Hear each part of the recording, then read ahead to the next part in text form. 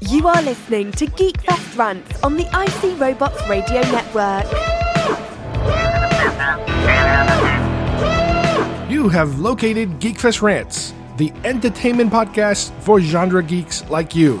Shall we play a game? Covering the world of vintage and current film and television since 2010. Game over, man. It's game over. Featuring in-depth conversations on sci-fi, horror, fantasy, comics, toys, and conventions. So say we all. So say we all. And now sit back, relax, and enjoy today's show. Your dungeon master has placed you in a dreadfully precarious position. You're playing the most phenomenal game ever created. Your skin grows cold from your first glimpse of the enormous beast. It's a product of your imagination. Survival depends on a quick, decisive move. Your choices are limited. Stand and fight, or run. Use your lightning bolt. Victory is yours. Win the treasure. TSR Hobbies, Dungeons & Dragons games. Products of your imagination.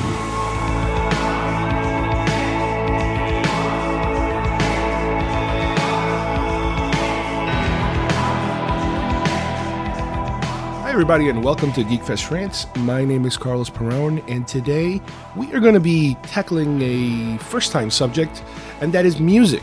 Music keeps coming up left and right in our shows, but we are going to basically categorize it now and start from the beginning in terms of what kind of music affected me personally through my life that helped shape, the interests that I have now as far as music goes. We're going back to the 70s here and the early 80s because that's kind of when it all started for me, music-wise. Then we're going to go take a look at a comic book, a movie adaptation of Planet of the Apes, a surprisingly great compilation that I found that so far seems to be the best movie adaptation I've ever read. And after that, we are going to return to our childhood as we usually do, but we're bringing it to the future, or to the present, if you will, with Dungeons & Dragons. Recently had a opportunity or excuse to dig up all my D&D materials that I had, and in traditional fashion, reacquire things that I've lost throughout the years, so we can set up an actual D&D game with my family. And you'll hear all about that today on Geekfest Rants. Let's get started.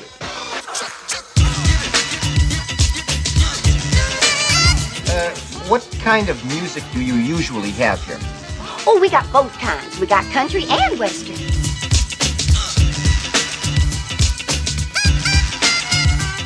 If you don't eat your meat, you can't have any pudding. How can you have any pudding if you don't eat your meat? Do you mind if we dance with your dates? Why, no, not at all. Go right ahead.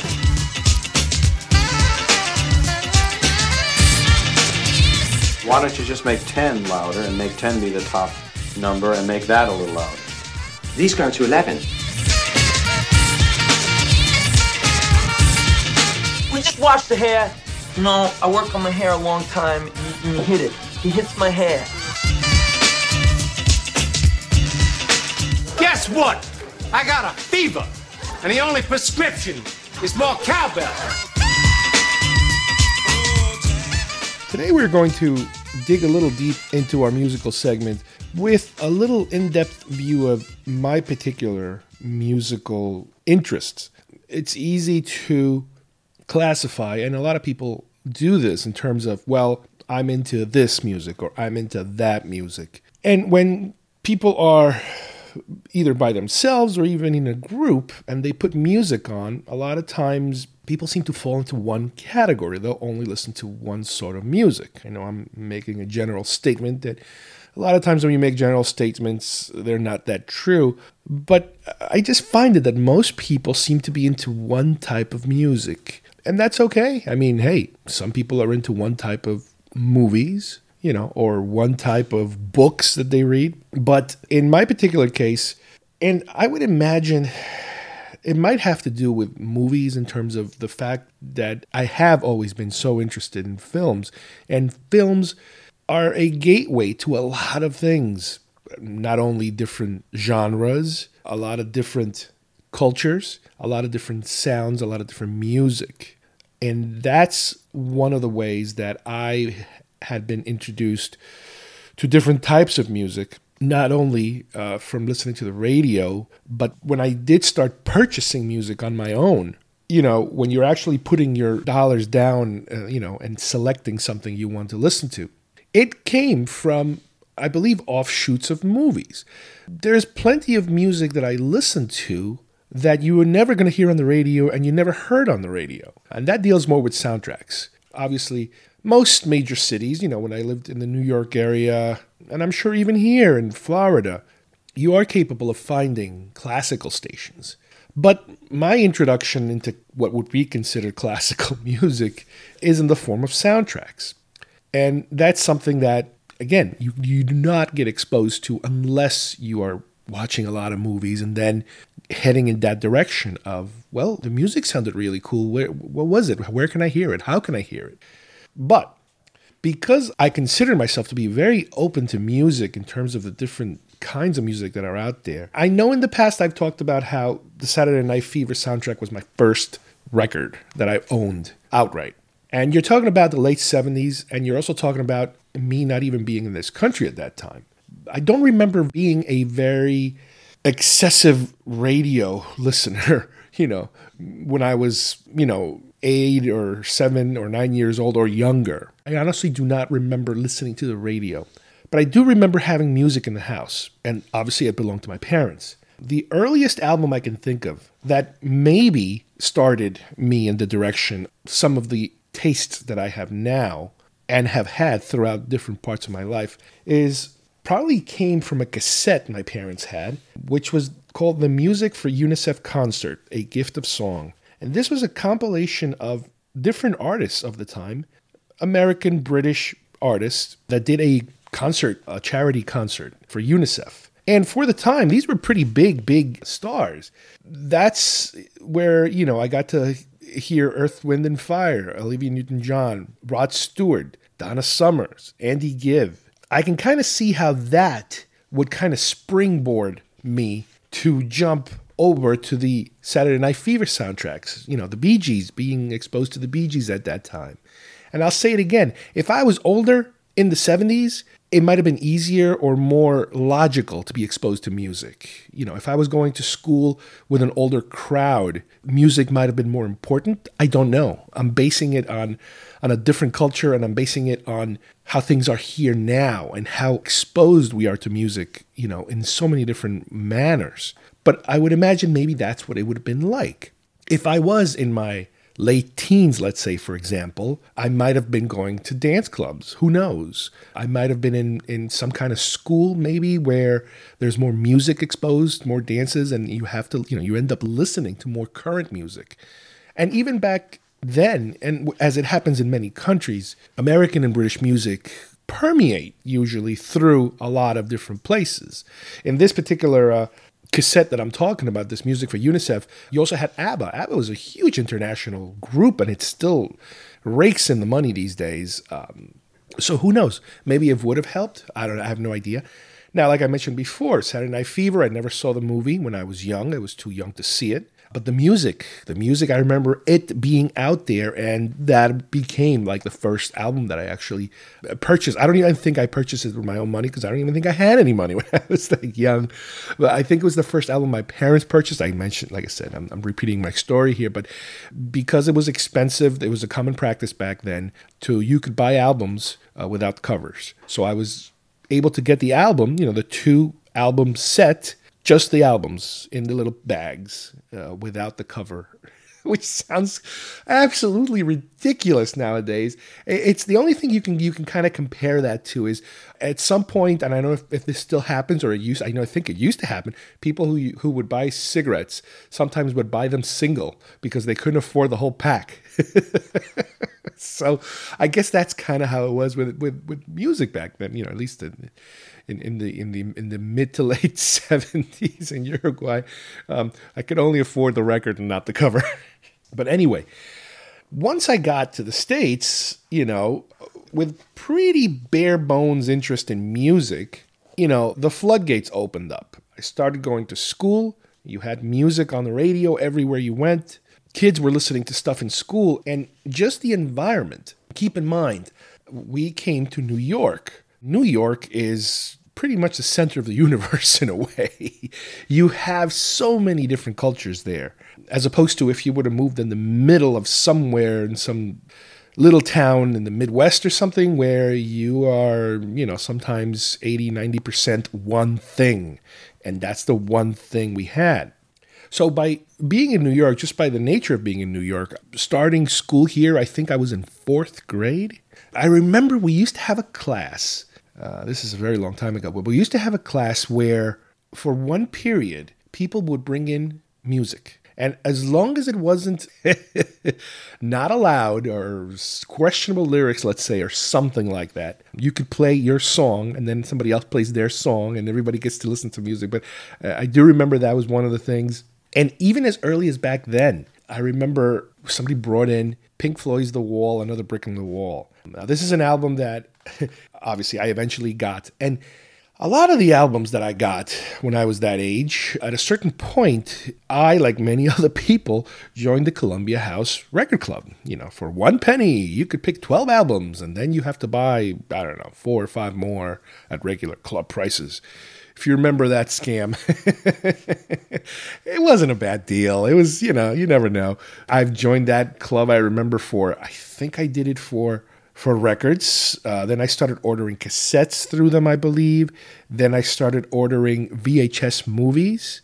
And I believe, if I remember right, I might have gotten as far as Laserdiscs, because I think Laserdiscs were still part of Columbia House. I hope I'm not wrong. But yeah, I've been through those Columbia House. And then there were times I remember where you could rejoin under a different name or a different person in your house or a different address, or you have them sent to your grandparents' house or something. It was great. It was just great. I mean, I always completed my contracts, so there's no scam going on here.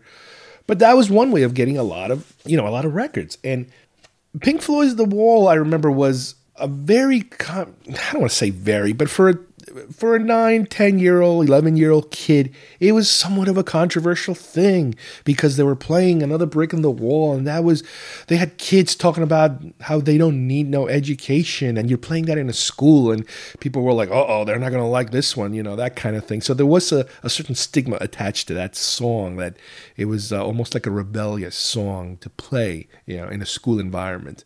Again, you're a preteen kid, you don't see the artistic part of the song, the adult nature of the album as a whole, and what the artist is trying to portray here in this album. This person that is fighting his inner demons and all that stuff.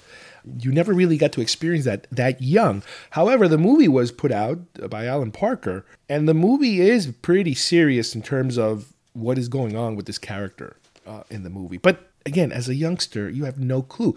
So at the time, that was my traditional rock infusion, I don't think you could consider it heavy metal.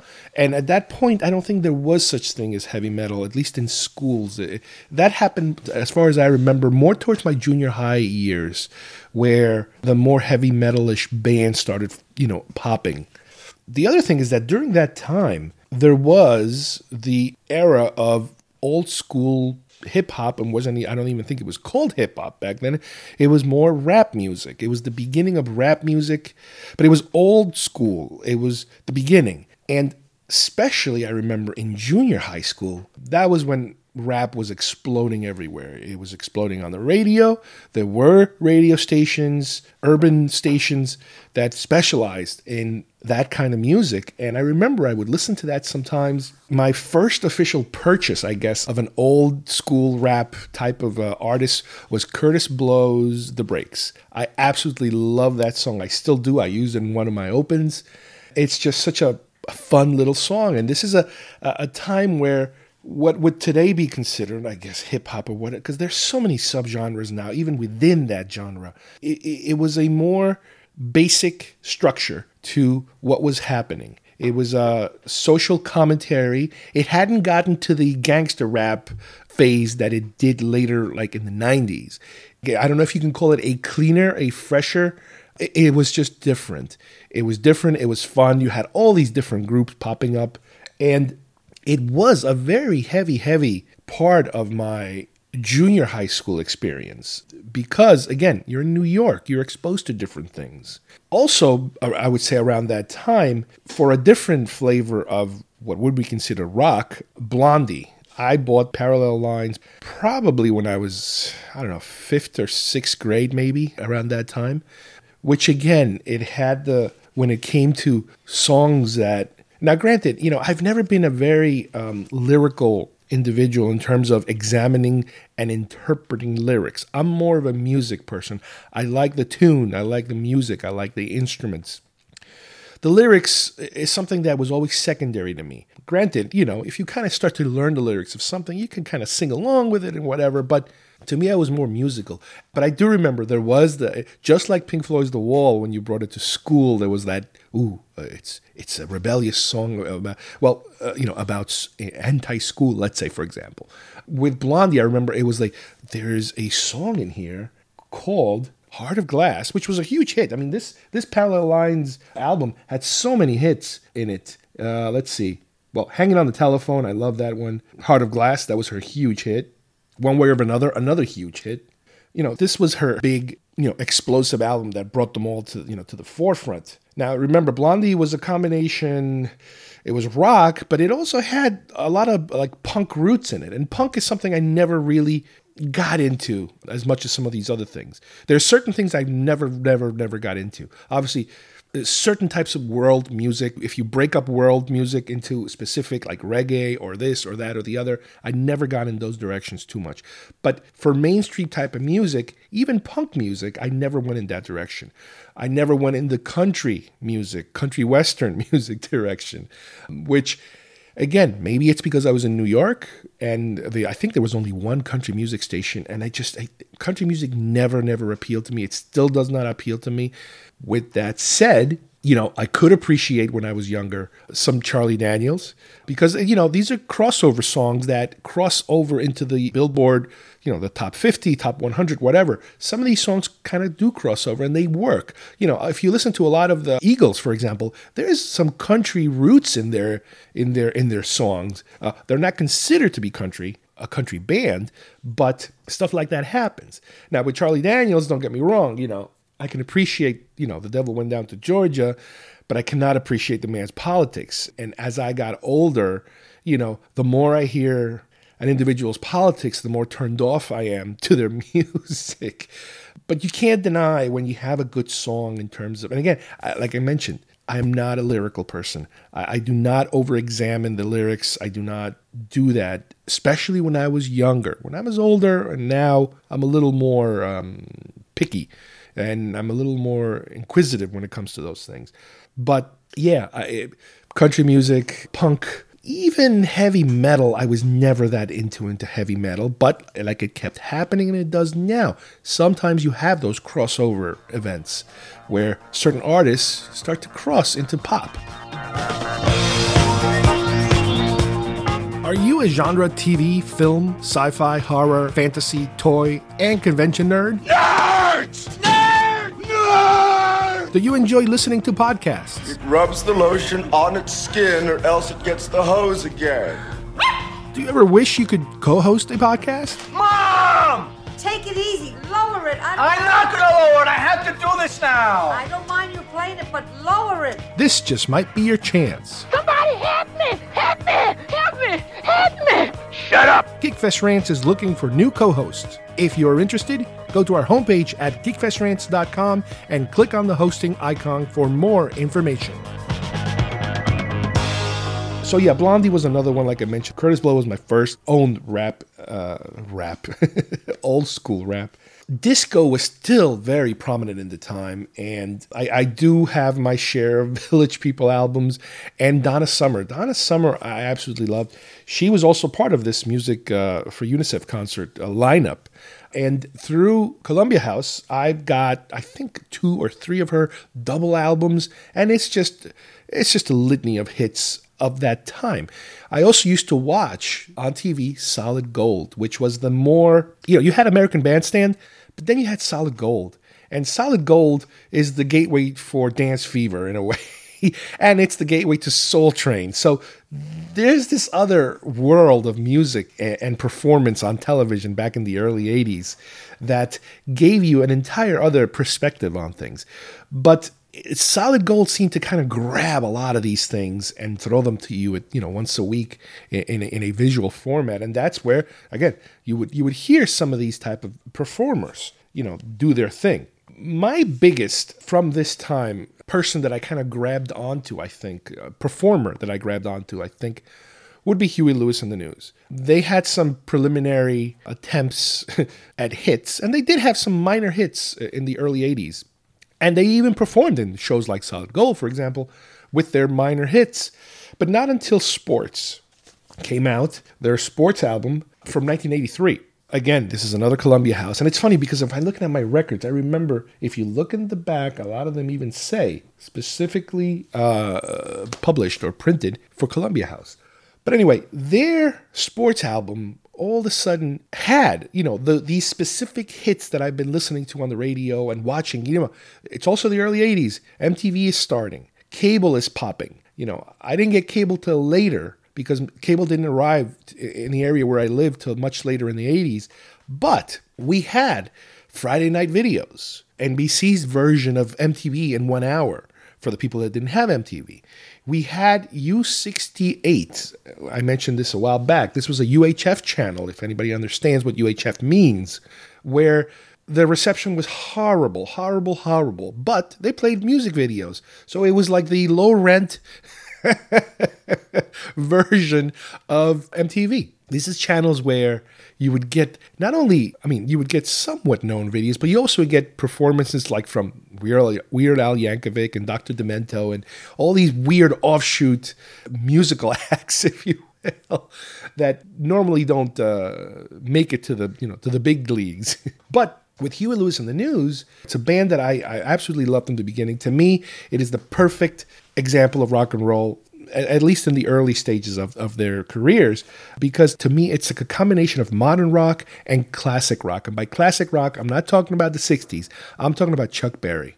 As far as I'm concerned, the originator of what rock and roll music was and should be and is, and it's no longer that anymore, obviously. But Huey Lewis had a perfect combination of traditional Chuck Berry style rock and roll and modern rock and roll for 1983 at least, for that era of rock that no longer exists. Yes, you had your Van Halens, which went a little further.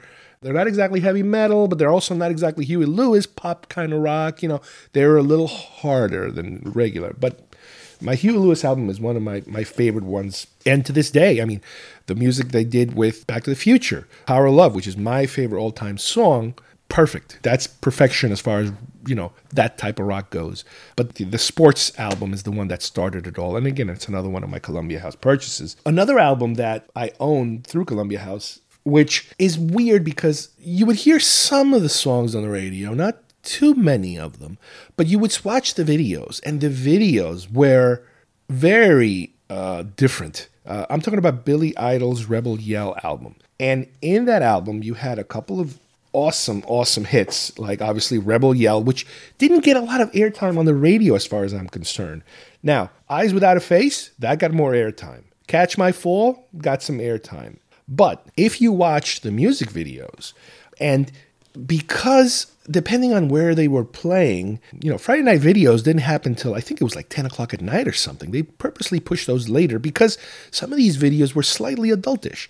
And with Billy Idol, he's a hard rocker. I guess you could kind of call him, he's got his punk roots, but at the time he was crossing over into a more mainstream type of rock. It was a harder edge rock than your Huey Lewis, that's for sure.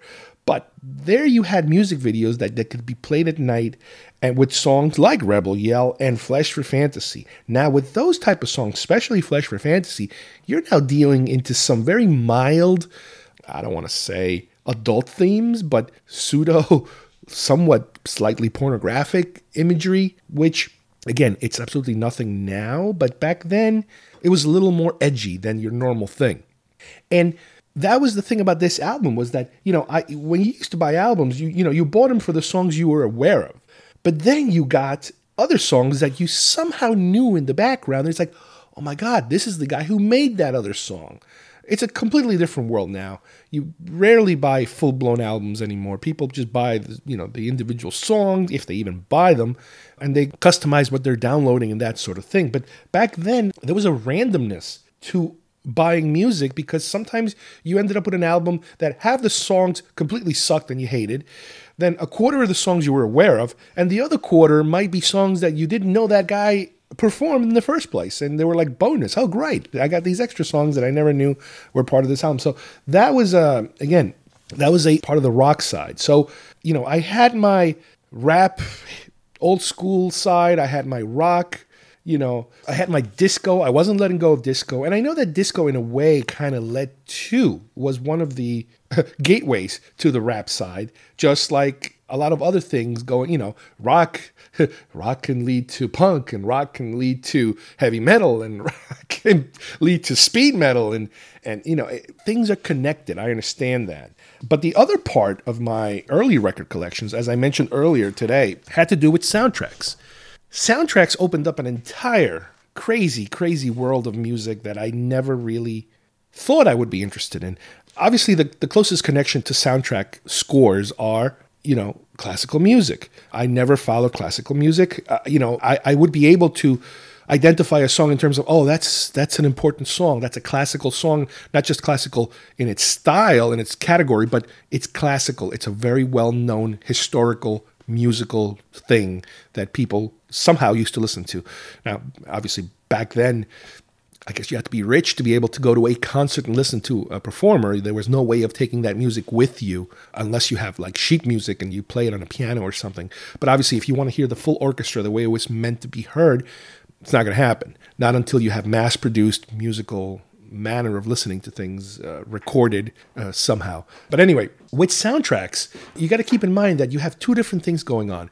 A lot of times a soundtrack would have contemporary music or modern music, or not necessarily modern music, but different types of songs that are used in a movie. But then you have a score, an actual orchestral score.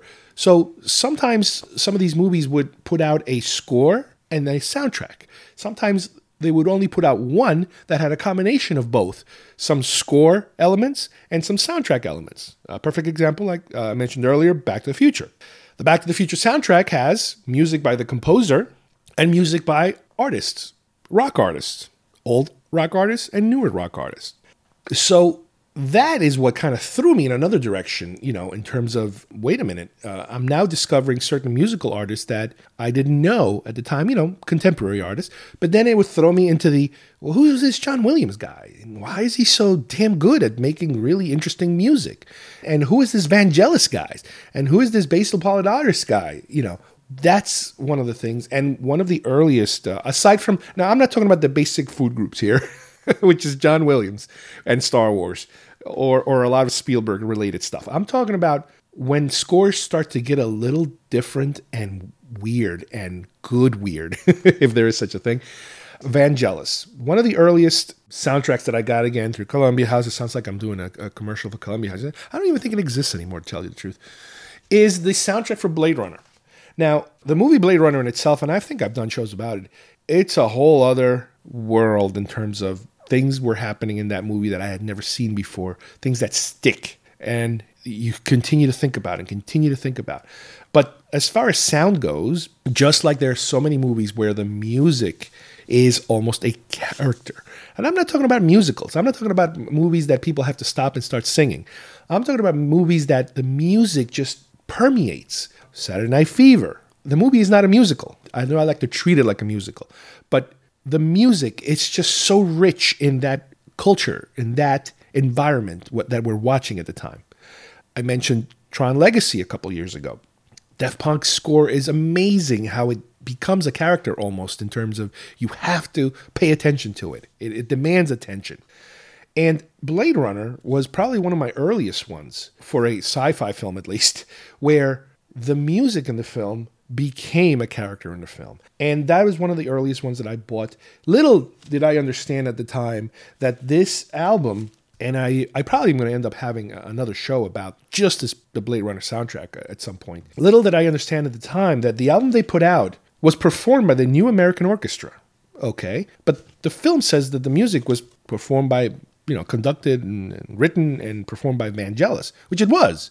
The New American Orchestra did a pretty good job doing their interpretation of the Vangelis score, but little did I know at the time that there were some legal problems going on between Vangelis and filmmakers and the music distributors and blah, blah, blah, blah, blah, that prevented him from releasing his version of the music. So they instead put out an album with another orchestra playing the music. Like I said before, they're pretty close. They're very good, but it was the only way you could hear it at home. You had the movie, you had the soundtrack. Blade Runner wasn't a very merchandisable type of movie, and as we talked about it many times before, a poster, maybe a novel. Well, this was based on an original novel, so they had to go with the original novel. A couple of magazines, a soundtrack. You got to put out a soundtrack. You got to make some bucks. So this was one that I started to listen to, and wow, did that open up some doors for me in terms of, what is this? This is like electronic music? What the heck is electronic music?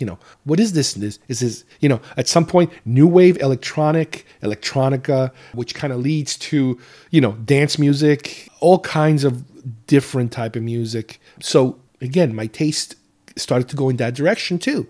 And other groups started to permeate. Tangerine Dream, my God, Tangerine Dream. They're the originals when it comes to all this weird electronic music. Again, this makes me want to say, all right, we'll talk about this in a future show. Because talk about a history of amazing films and music that goes along with it. Tangerine Dream, they were huge. They were gigantic. But Vangelis, my God, another giant in terms of different kind of music. Sometimes it's very emotional, and sometimes it's just plain weird. And it's in a way, you can kind of say you do hear some of those sounds when you listen to your Pink Floyds, your early experimental Pink Floyd type of stuff, the stuff that I can't even listen to. You do hear these weird electronic sounds. But overall, like I said, this is where my music interests have gone my entire life. They go everywhere. They've gone everywhere. I've dipped into jazz a little bit here and there. I've visited the blues a little bit. But my main food groups, if you will, are rock, soundtrack scores, and I do go through my waves of different things that come and go.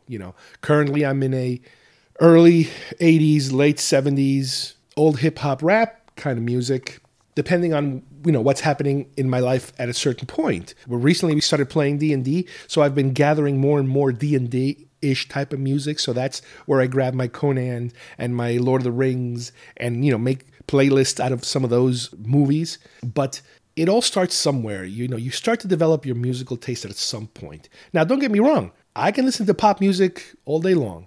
And that was one of the things when we came to Florida, is that the radio stations were different, and I was able to find a couple of classic rock stations. Again, my idea of classic rock is not the 60s, and I understand that for a long time, 60s rock was considered classic rock. No, and not even the 50s I'm talking about 80s rock. So I was able to find some stations that play Van Halen and Billy Joel and, 80s type of rock music. But at the same time, I know that at certain parts of the week, on certain stations, you can hear 80s old style rap and dance music and that sort of thing.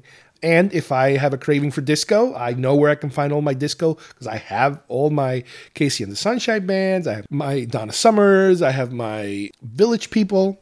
I know where to go for that stuff. So I think my interests basically fall to where or how I'm feeling at the time. But I do have my basic food groups always there waiting for me. I believe comics are our last link to an ancient way of passing on history. Worst crossover ever. Oh, by the hammer of Thor! What brings you guys here? We're looking for a recommendation about comic books. Oh, well, I recommend you don't open a store and sell them. My spidey sense is tingling.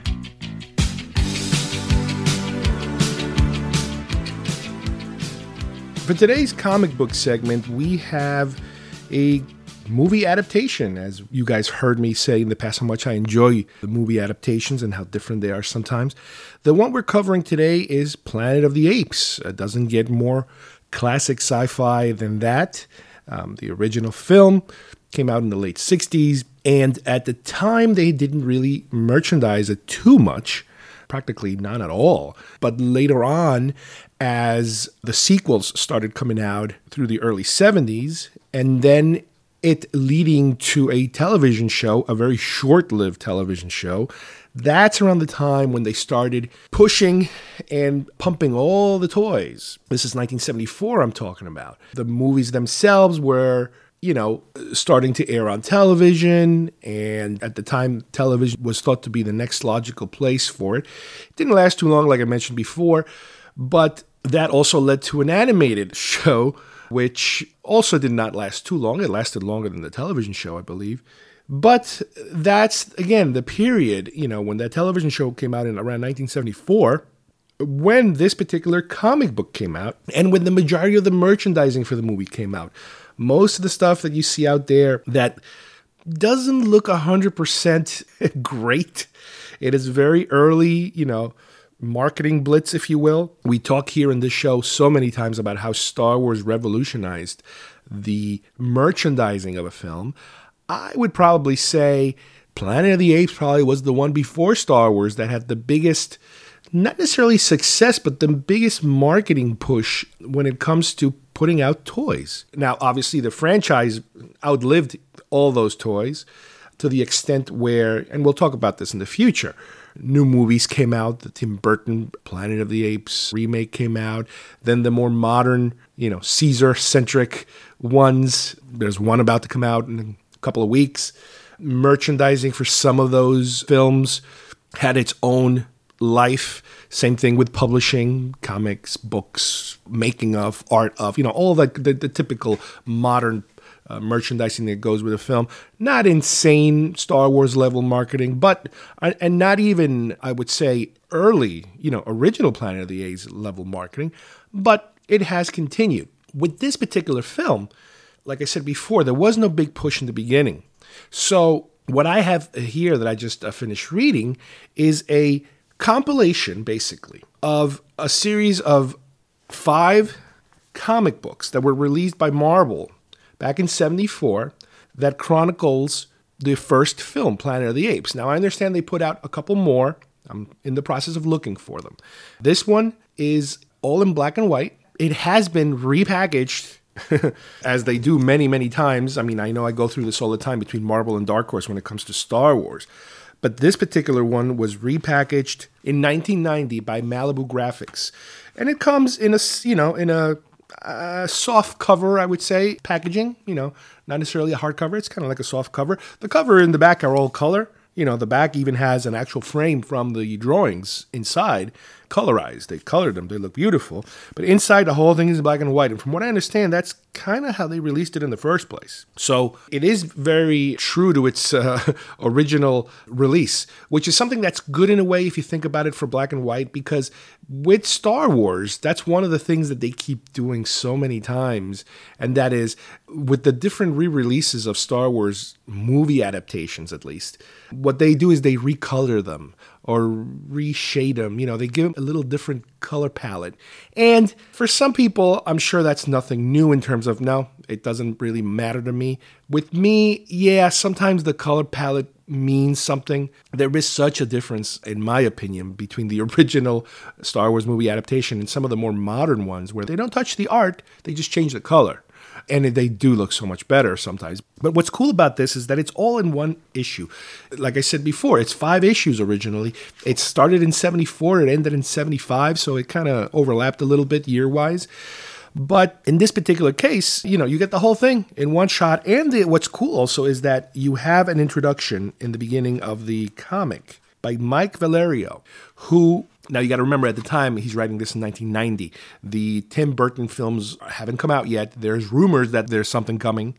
So he's giving us, in the beginning, a brief history of how Planet of the Apes went from, book to screen to sequels to merchandising, to television, to animation, to graphic novels, to books, et cetera, et cetera. So you do get that little bonus that is cool. When they repackage some of these things, you like to feel like they give you a little extra. With Star Wars, I remember similar situations. Some of them had concept art and sketches and stuff like that they add, to make it worth give it a little more value than just a rehash, But anyway, we have this comic here. I finished reading it yesterday. It's a quick read. I mean, it's if you think about it, like I said, it's the equivalent of 5 regular-sized comics. And what's cool about it is that some of the things that you cannot do or they could not do in the movie because the special effects were just not there yet. There's a couple of more visual shots of the Icarus as it's flying through space, as it's in the process of crashing, that are really, really cool. I remember always seeing the movie, and I always loved the design, even though we only got to see it kind of sticking out of the water. And then I've seen conceptual drawings and movie, models and that sort of thing of what the full ship looks like.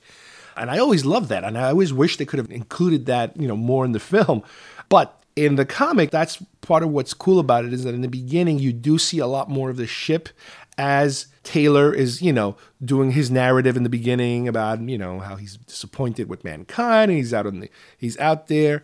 The dialogue overall is spot on. A lot of times when you read some of these comics, it is so abbreviated, and at times it even sounds like they rewrote the entire movie because the lines are so chopped up.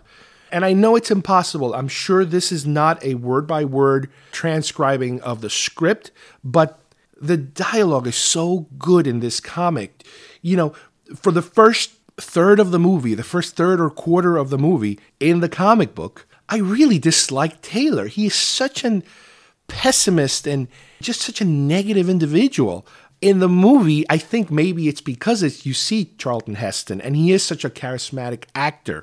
Even though he's delivering these pessimistic lines, it doesn't come off like that in the movie so much. You kind of do get the general sense that he's not a happy guy. He is not a happy guy. But in the comic, and again, this is something that happens, I complain about it all the time. I'm not sure why, but the actors, the human actors, that is, not the apes, the human actors look very, very, very different than they do in the movie. Again, this always goes back to rights. Did they have the rights to use the facial likenesses? Do they only have the rights to use the characters? So they have to purposely make them look different this way. They don't have to pay royalties for using their face on a separate product and that sort of thing. In other words, and it kind of makes sense if you think about it legally. The studio, the people that made the film own the film, they own the characters, but they can't just outright own the face of the actors automatically, obviously without paying for it. So that's a possibility of why they look so different. And again, this goes back to what I was just saying, that it's part of the reason I think why, as he's delivering all these pessimistic lines, he kind of almost gets into a fight with one of his fellow astronauts, reminding him that everybody's dead. And he's such a Debbie Downer. And because he doesn't look like Charlton Heston, he looks like, generic comic book guy, number 4, it's like, wow, this guy, if you didn't know anything about this story, if you've never seen the movie, and you're reading this comic, you could say to yourself, is this guy going to be the bad guy later on in this story? But it's really unusual when you read it. But, obviously, which way this is going, so you kind of know it.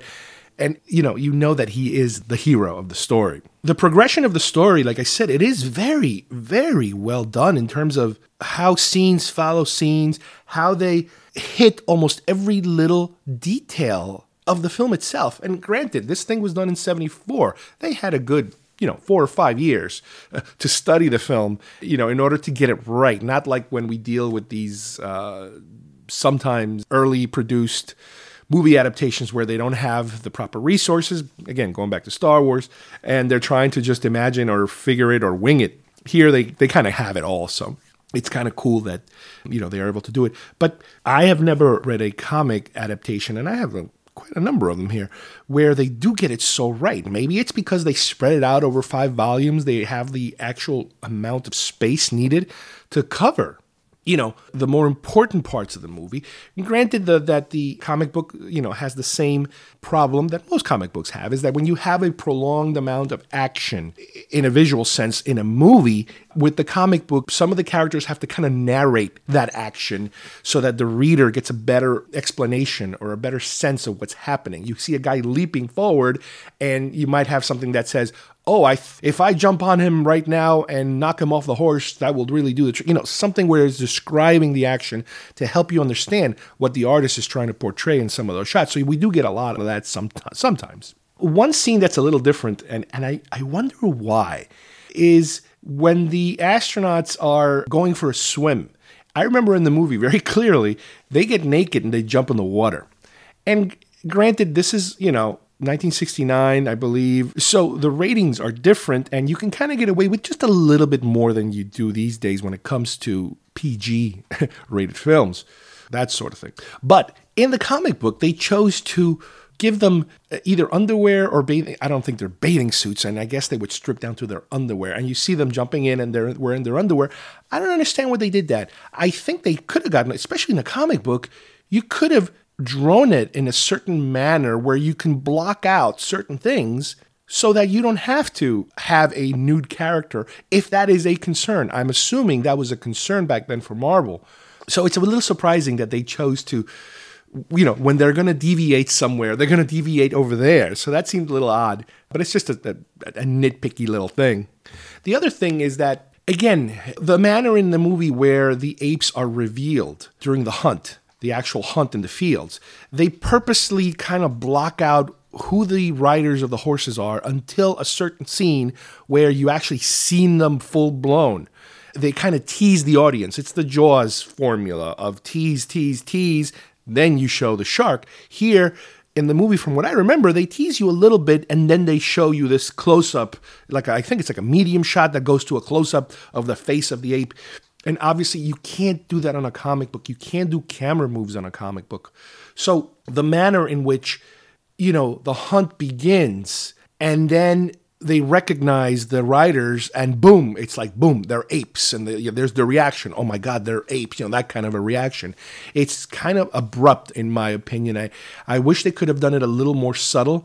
But yeah, I understand that this is one of the limitations, of the many limitations of using a comic book format. You can't do certain cinematic things that, are more effective, when you see it in the movies.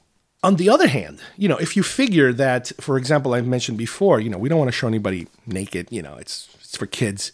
The opposite kind of happens, I think, on the scene where Taylor escapes and he's running through the city and he's looking for a place to hide and he runs into a museum, what looks like a museum, but they're also having a funeral inside, I remember. But at one point, he's like hiding through the halls. There's a little chimp kid that kind of spots him, so he has to run out again.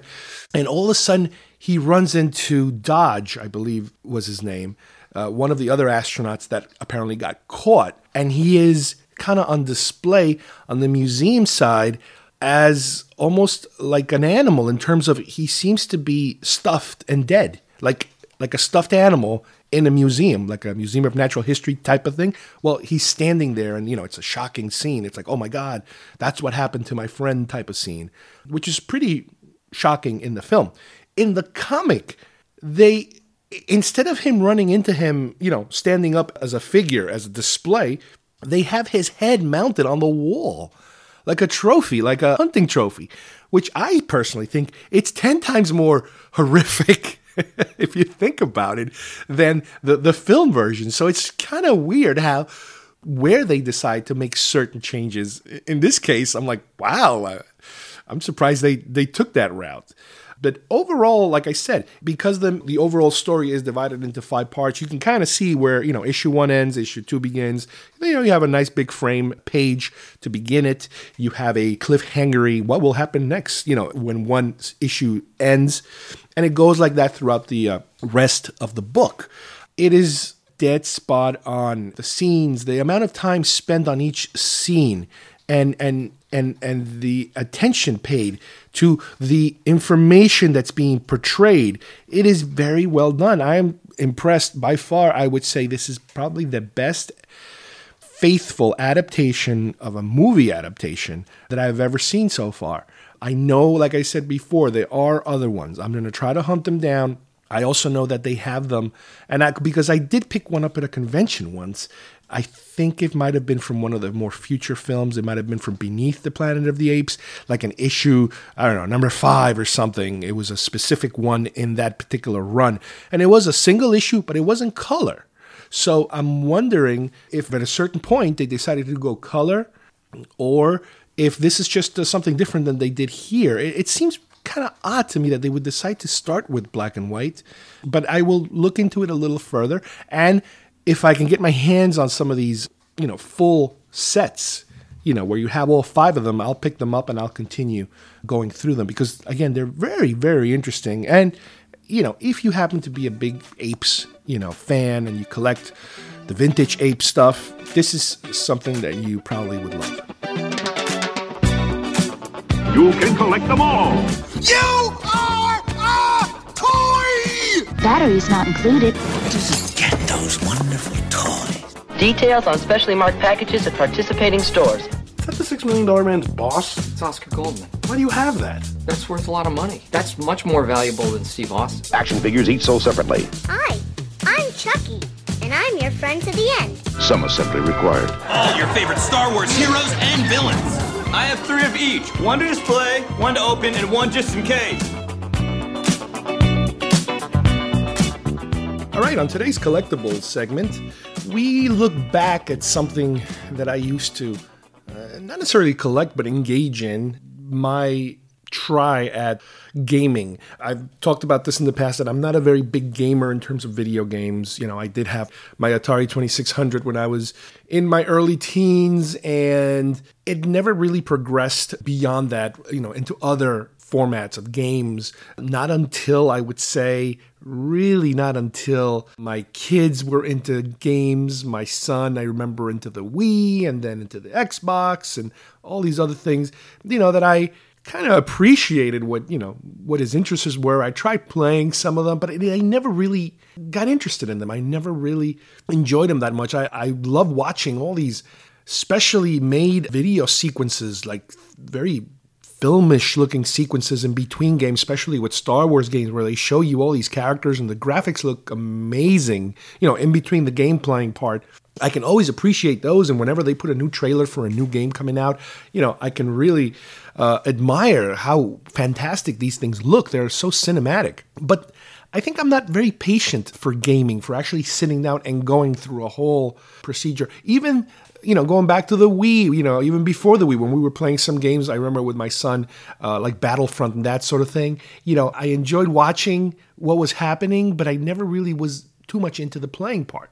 Well, going back now into the 80s again, I remember, and it's almost like a rite of passage, if you have been identifying yourself as a nerd or a geek, sooner or later, you're going to hit D&D.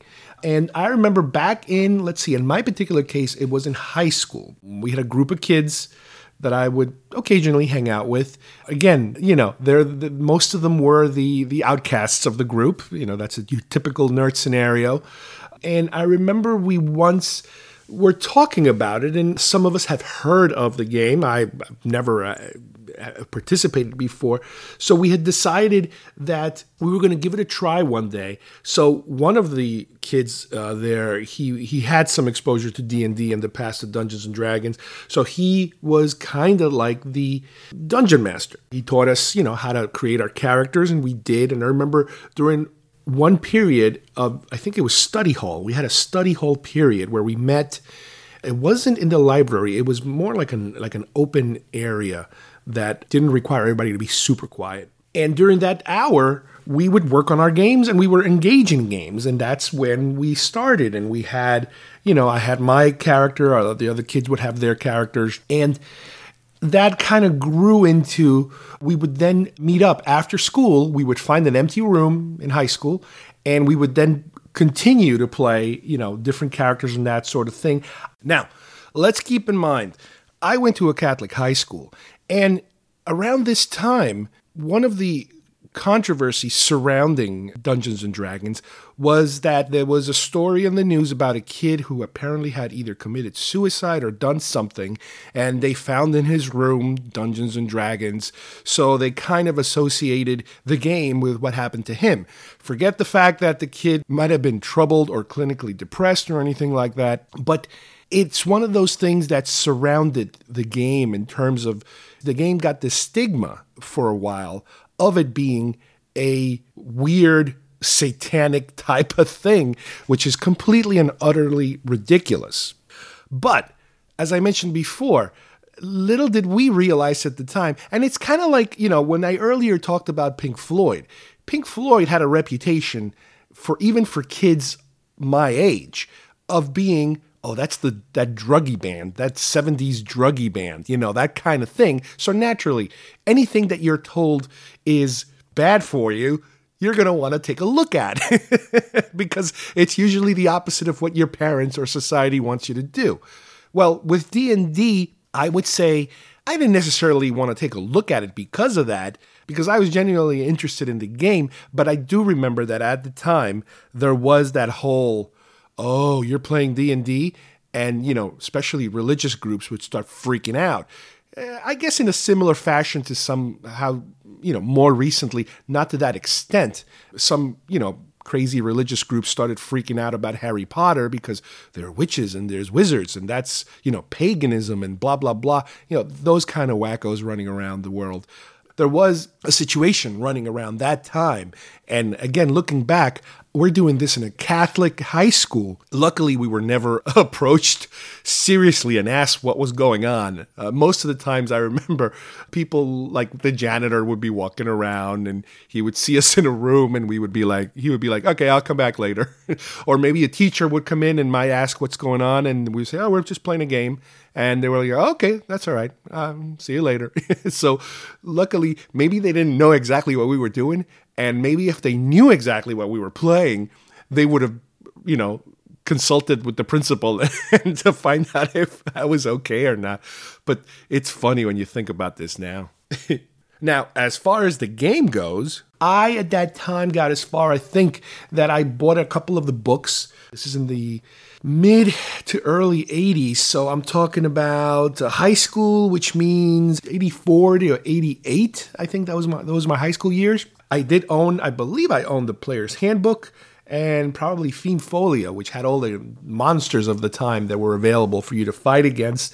I had created my own character, like I said. I got myself my own dice. You got to have your multi-sided dice for the game. But that's as far as we went. We never got to the point where we would actually meet up at somebody's house and do like an all-night type of event or anything like that. And it lasted a pretty short period because unfortunately for this type of thing, you need a couple of people. And at that time, just like now, I didn't know enough people to be able to do a game like that. And I was never, I never got that far in the game to actually be the dungeon master and actually be creating these stories. But I do remember, we at one point we would be sitting in the classroom and the dungeon master would be sitting in a slide at the teacher's desk, and the teacher's desk was elevated like 6 inches above everybody else so they can kind of look down on everyone. And he had his own dungeon master screen so he could look up, all the stats without us seeing what was happening. He would be rolling his own rolls and we would be rolling our own rolls and kind of moving from that onward. Well, that was a long, long time ago. In the time in between, in the 80s, I remember D&D was somewhat popular. Even in pop culture, I remember there was a Dungeons & Dragons animated show that was really cool for the time. You kind of recognize some of those characters that you were playing. I remember D&D would show up, I think, on some movies. I think E.T. has a scene where they're all playing, all the kids before they actually meet E.T., they're all playing in the kitchen, the older kids. They're playing some kind of role game, which might be D&D, I'm not sure. There was also a Dungeons & Dragons inspired a video game I remember called Dragon Slayer. Now, the thing about this game that made it unusual and different from most video games is the fact that you could actually select what would happen next. You would have options on this video game that would change the entire story, more or less. Now, it was very clunky. Things happened on somewhat of a delay system because making those decisions in a video game format, in an arcade format. Again, we're not talking about home. We're talking about arcade here. Based on what decision you made, things would go in different directions. And what I learned later on, as I got into Laserdiscs, many, many years later, was that the game was based on a Laserdisc system in terms of Laserdisc or video disc system, where you make your decisions and the system would then play a section of pre-recorded material on a Laserdisc or laser or disc type system that would show you what it is that you just chose. So it's interesting that they even went the video game route. Again, this was very different. It wasn't computer graphics. It was animation. You were watching on the video console in whatever place you happen to be at the bowling alley or the arcade. You were watching animation in a machine, in a video game machine. It wasn't real, computer, 8-bit or whatever bit we had back then. And I believe at one point they actually made a Dungeons & Dragons movie, which I'm pretty sure it was completely horrible.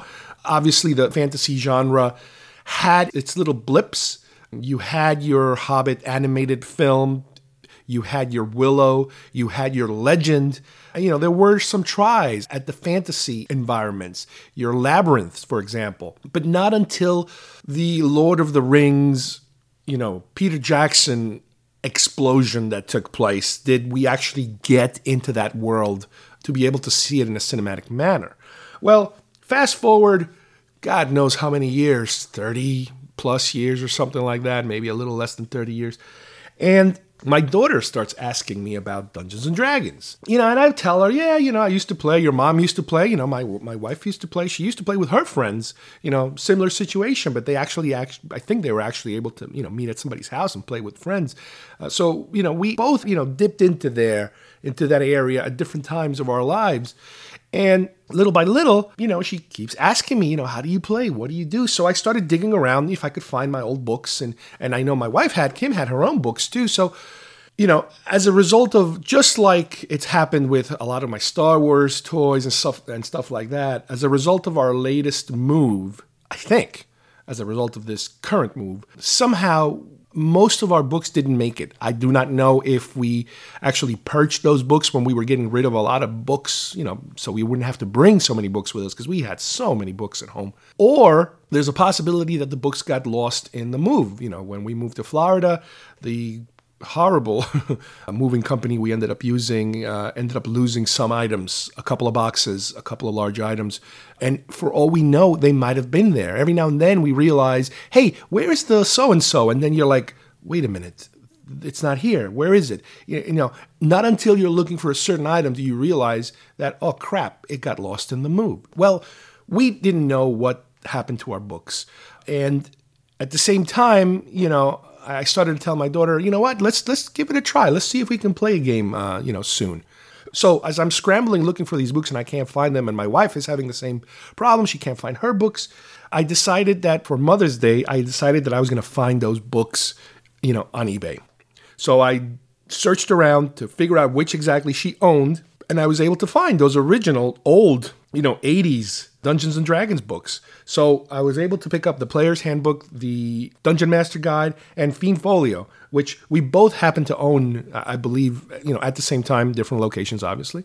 So we had those. So then I said, all right, well, I need to cram for this because I haven't done this in so long. I was never Dungeon Master. I don't know how things are figured out. I can kind of tell, So I bought a used Dungeons & Dragons 4th edition for dummies. I know that currently I think Dungeons & Dragons is in its 5th edition, but at least the 4th edition is current enough that at least it will be cheap if I want to pick up some of the other books. And I did do that. I picked up, to go along with my older ones that I had already recently re-picked up, the Player's Handbook and the Dungeon Master Guide, the 4th edition ones.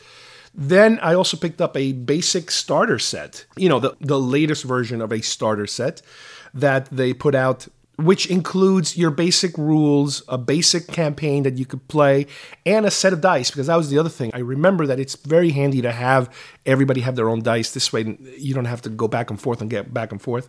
And it comes with its own dice. So great. I have 2 sets of dice. I ordered some other dice. They're coming from China, so they'll probably take about 2 months to get here.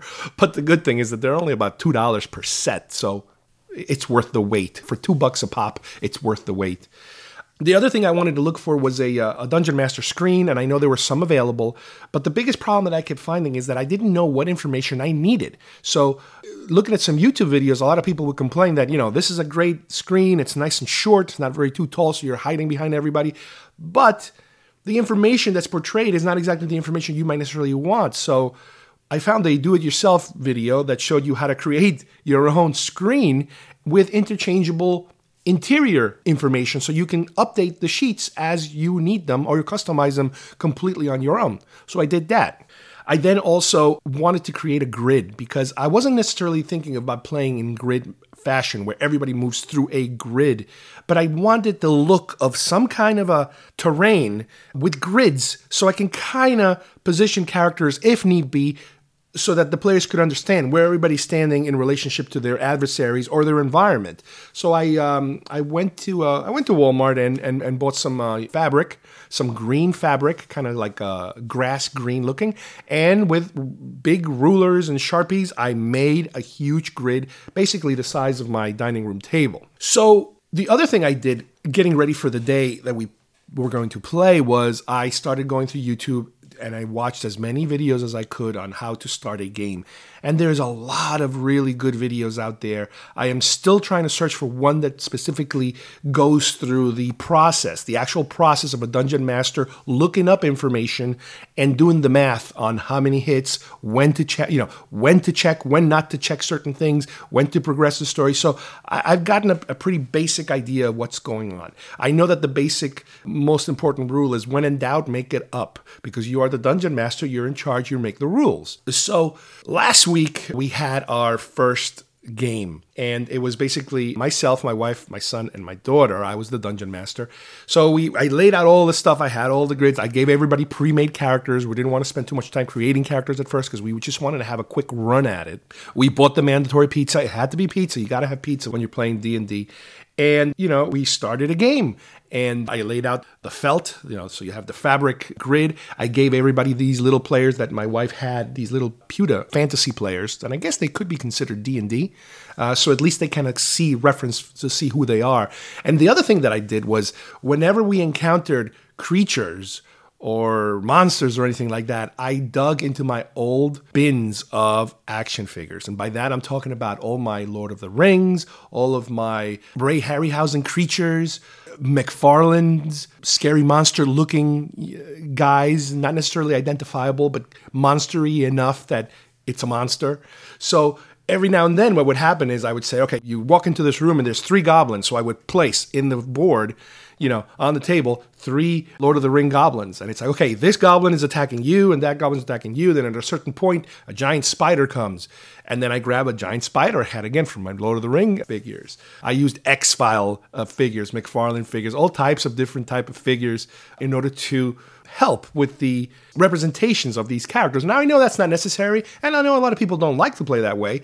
It's traditional, more to kind of do it all in your head. You have to imagine what these creatures are like. But for this first time, it kind of worked, I think. And we did about a 3-hour game, which wasn't bad. It was a nice start. I was able to begin and end the story. It wasn't like a cliffhanger ending, because I was thinking of doing something like that, but didn't. Everybody seemed to have fun and they want to do it again. And especially my daughter, she's like, okay, I want to do it again, because I know she wants to run some kind of game with her friends. So she wants to learn from me how to do it. And not only how to play, but how to be the dungeon master, or the person that is in charge of creating the story and moving it forward. So, as I mentioned before, this is an interesting little side trip that we've taken into our old D&D days. I want to continue. I hope we can do it. Like I said, I'm waiting for a couple of more items to arrive. Just, I think, one more book and a couple of sets of dice, so everybody has their own dice. And it was fun, and it's interesting because, as a dungeon master, there is certain pressure that is off your back, because you don't have to make the life and death decisions and the interactions with your own other players, but you are progressing the story and you are trying to keep it entertaining and surprising in certain ways. So I was able to kind of do that. It's kind of fun to kind of be able to sit back a little and watch the players progress the story themselves. They're the ones that are filling in all these gaps that you have, with a basic storyline. And, in the process, I'm thinking of future storylines where I can combine certain things. Maybe I can include some kind of time travel element to it, or multi-dimensional or alternate history type of, typical sci-fi geeky stuff, where you can all of a sudden, your characters might show up on a completely different genre, and they have to play as themselves. So interacting with a more modern setting, let's say. So I am thinking of doing that. We are going to continue it. And as we progress, I'll keep you guys informed. This is a different thing for me. I'm not a big box game fan in terms of, I know that we've tried a number of times let's do box game night here. And usually I'm like the biggest party pooper when it comes to box games. But this is a little different, and it does bring us back, some of us, our older ones, to our childhood days of, D&D. Well, I hope you guys enjoy today's show. I am planning to bring you some more music-related topics in the future. And we have a ton of movies coming out this summer that we just barely got started with. We'll go over a lot of those, and the ones we missed, as usual, we'll try to hit them on the way back when it comes to home video. When a lot of these films get put on Blu-ray or DVD, that's our chance to kind of circle back and hit some of those movies that we didn't have the time to talk about. So on behalf of everybody here, I would like to thank you guys for continuing to listen to our show, and we will see you here next time at GeekFest Rants. Bye-bye, everybody.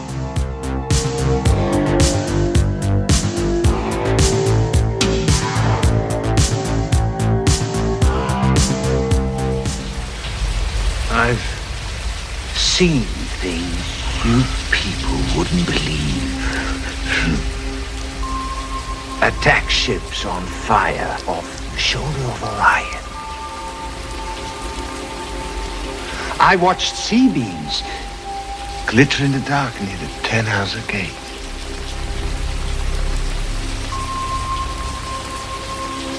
All those moments will be lost in time, like tears in rain.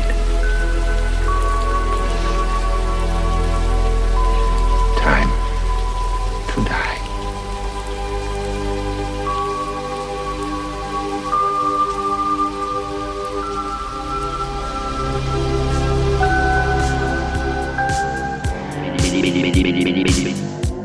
If you would like to subscribe to our show, send us messages, or see video links to some of the topics we talked about today, please visit our homepage at geekfestrants.com or our YouTube channel, Facebook page, or iTunes at GeekFest Rants.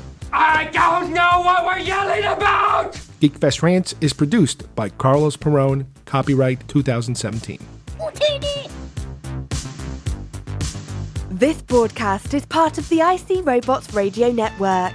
Visit icrobots.com for this and many other nerd/nostalgia related podcasts.